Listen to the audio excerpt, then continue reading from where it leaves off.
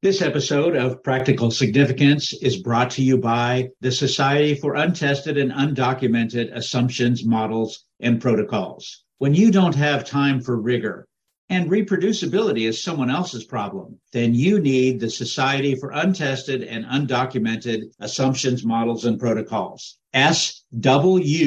In the swamp, there is no need to acknowledge assumptions, verify models, or test protocols. Documentation? Well, are you sure you really want to write down what you did?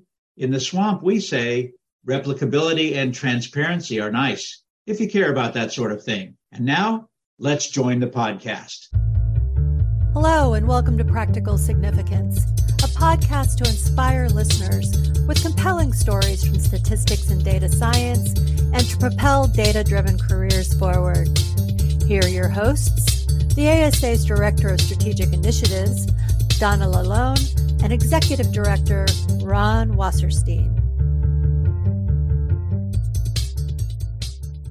Well, welcome everyone to the 2023 season of Practical Significance. It's really hard to believe that here we are at the beginning of the new year, but this is a really special episode for Ron and I because we have the pleasure of welcoming Deon Price to the podcast as she begins her term as president of the American Statistical Association. So here we go. Deon, I know that you have a day job, although sometimes with all the things we ask you to do for the ASA, it's probably hard to figure out how you get that 25th hour in the day. But your day job is Deputy Director of the Office of Biostatistics, Office of Translational Sciences, Center for Drug Evaluation and Research for the FDA. And that is a mouthful of a title, which I think comes with about the same length of responsibilities. So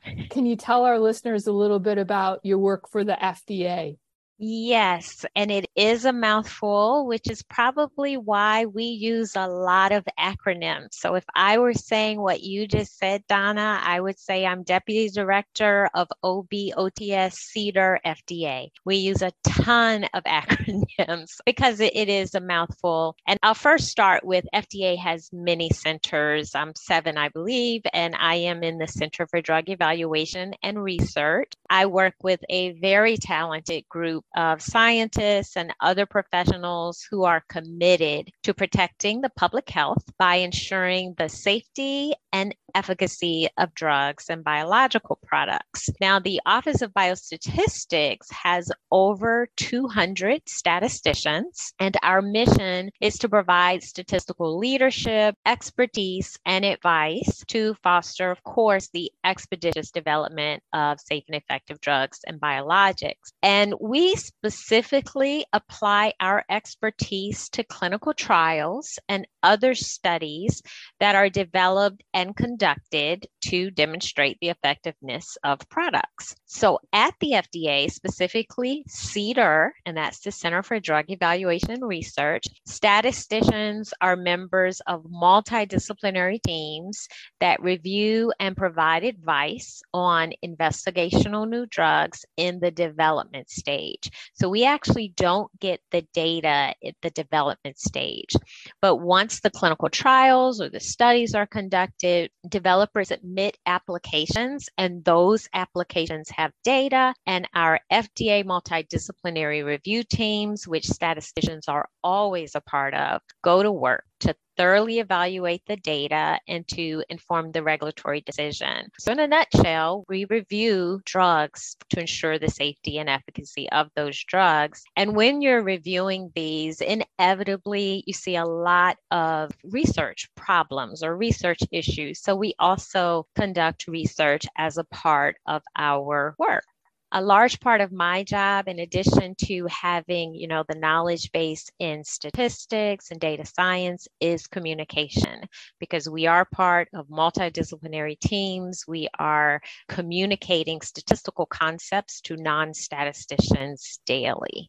So thanks, Deon, for that description. I was thinking that when Donna read your title, that your business card must be the size of one of those checks that they give out to the lottery. but I see you have that handled with acronyms. So let's switch away from your FDA work to your role as the 2023 president of the ASA and tell us a bit about your goals for the year ahead. Sure. So when I was actually talking about my day job at the FDA, I specifically mentioned the mission. And I believe that my colleagues and I are dedicated to our work because we believe in the mission. I also believe the same is true of ASA. The ASA is our professional home, and we all believe and support the mission, which is to promote the practice and profession of statistics. With that in mind, 2023 will be a mission-driven year where my goals will have an eye toward our mission. So to promote the profession, I will build on the existing ASA Leadership Institute. Specifically, as part of the Institute, we plan to establish a career development program.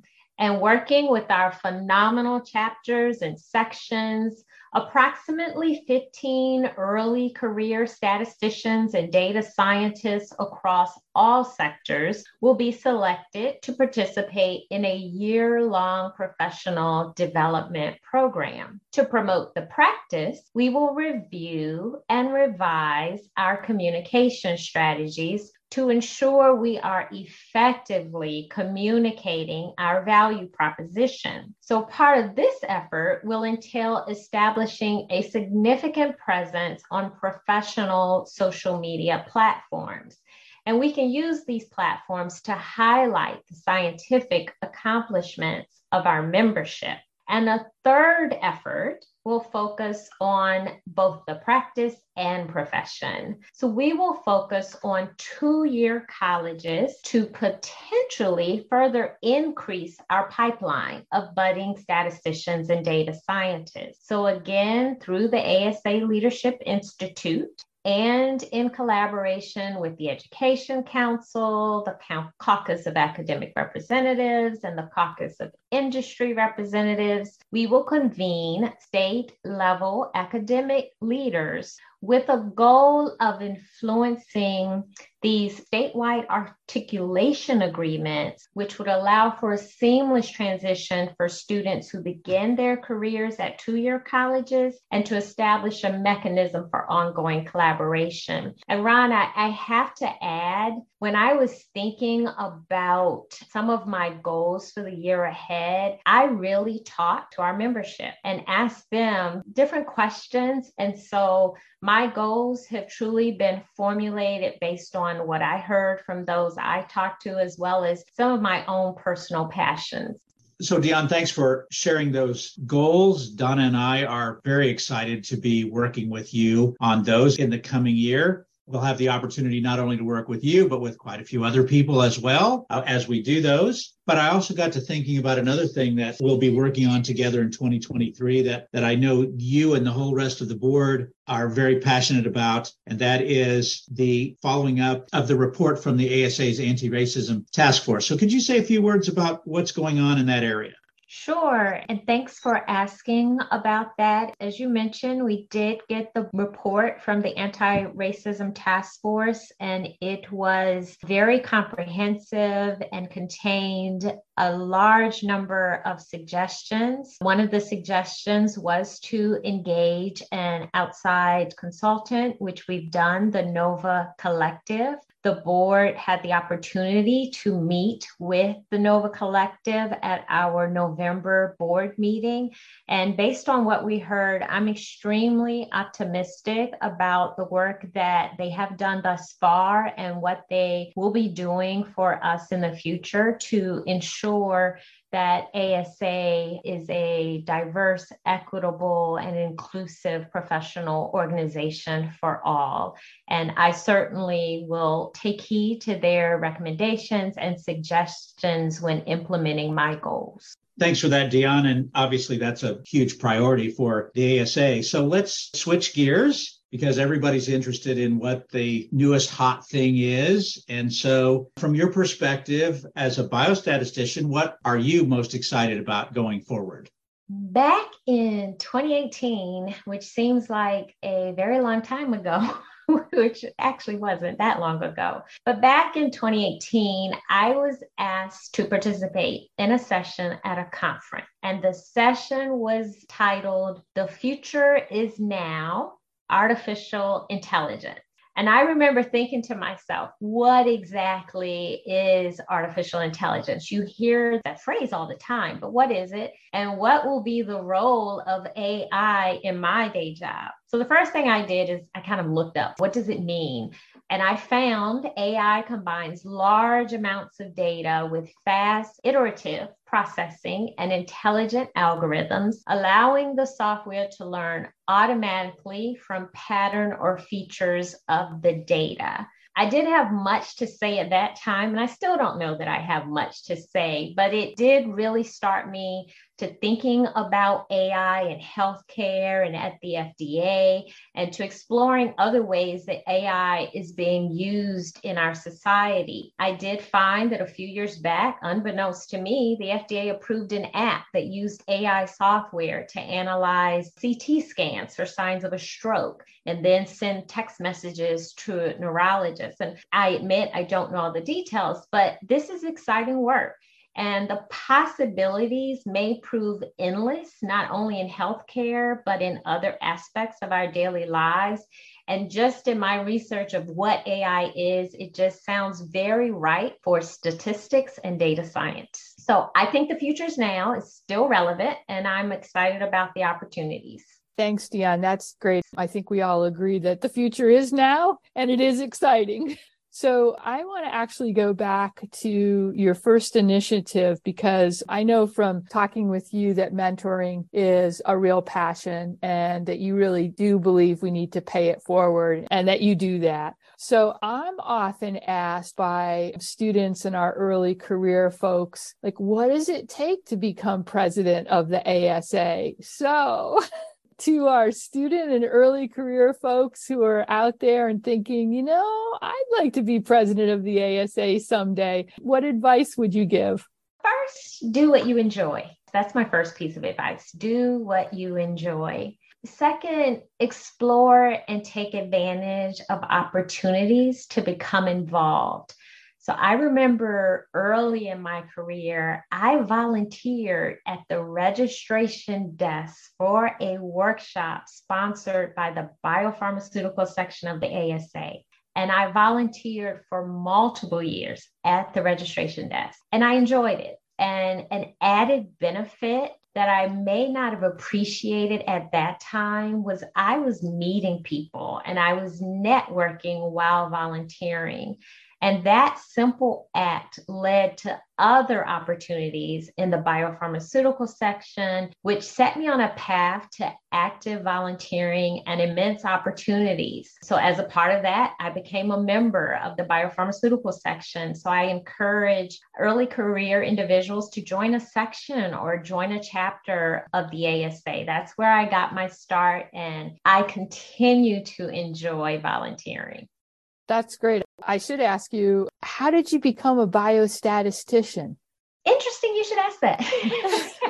So I was an applied mathematics major in undergrad, and I honestly wasn't quite sure what I was going to do with an applied mathematics degree. But the scholarship program that I had actually almost mandated that we have summer internships every summer. The summer after my freshman year, I interned at the National Institutes of Health looking at epilepsy. And I worked with 2 or 3 biostatisticians. Gordon Pleasure is one that I remember, and Todd Saurut. And there was one other whose name, unfortunately, I can't remember due to my age probably. But they really just exposed me to biostatistics, and I really enjoyed it. It combined my love of applied mathematics with the medical type things. A part of me wanted to be a doctor, but then there was the other part of me that thought I probably will faint at the sight of blood, so may not be the best career path for me. So that's how I got into biostatistics. And to be honest, the second summer internship, I believe, was at NASA, and that helped me to further solidify my interest in biostatistics. I did not want to study the clouds for the rest of my career. And then my third summer internship was at the Massachusetts Institute of Technology, Lincoln Laboratories. And there I worked on something that was somewhat confidential. So I didn't find that enjoyable because I was working on a small piece of a large project, but I couldn't know what the large project was. So long story, but that's how I became interested in biostatistics. And from my undergrad, I went on to graduate school to get more education and training.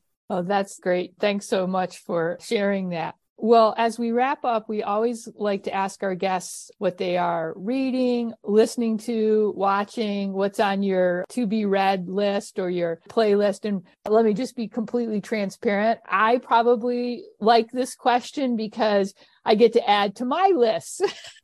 And so anything that you want to read, have read, listen to, anything is fair game. So if I'm completely honest, I have a really long list and I have just not had time to read anything off the list. I tend to enjoy mystery. So my list is full of books in the mystery genre. I also enjoy the holidays. So right now I am listening to Christmas music. So maybe not what you're expecting, a podcast that helps you save the world, but I'm listening to Christmas music right now. And in that same vein, I enjoy watching holiday classics when time permits. So I saw, I think it was early December, they were showing It's a Wonderful Life, like a marathon. I was really excited. Well, Dion, thanks so much for spending some time with us. This is really great. And as Ron said at the beginning, we're super excited to work with you throughout this year and all of the members of the fantastic ASA board and actually of the fantastic ASA community. So with that, I will turn it over to Ron for the traditional top 10. Thanks, Donna. It's the beginning of a new year, and everyone has advice for getting off to a good start. Always wanting to be helpful, the Practical Significance podcast has some statistical advice for you. However, this is our top 10 list of bad statistical advice. Number 10, data is missing? Just put in 0. Number 9, use a pie chart. Nothing beats a pie chart. Number 8, it doesn't matter what type of data you have.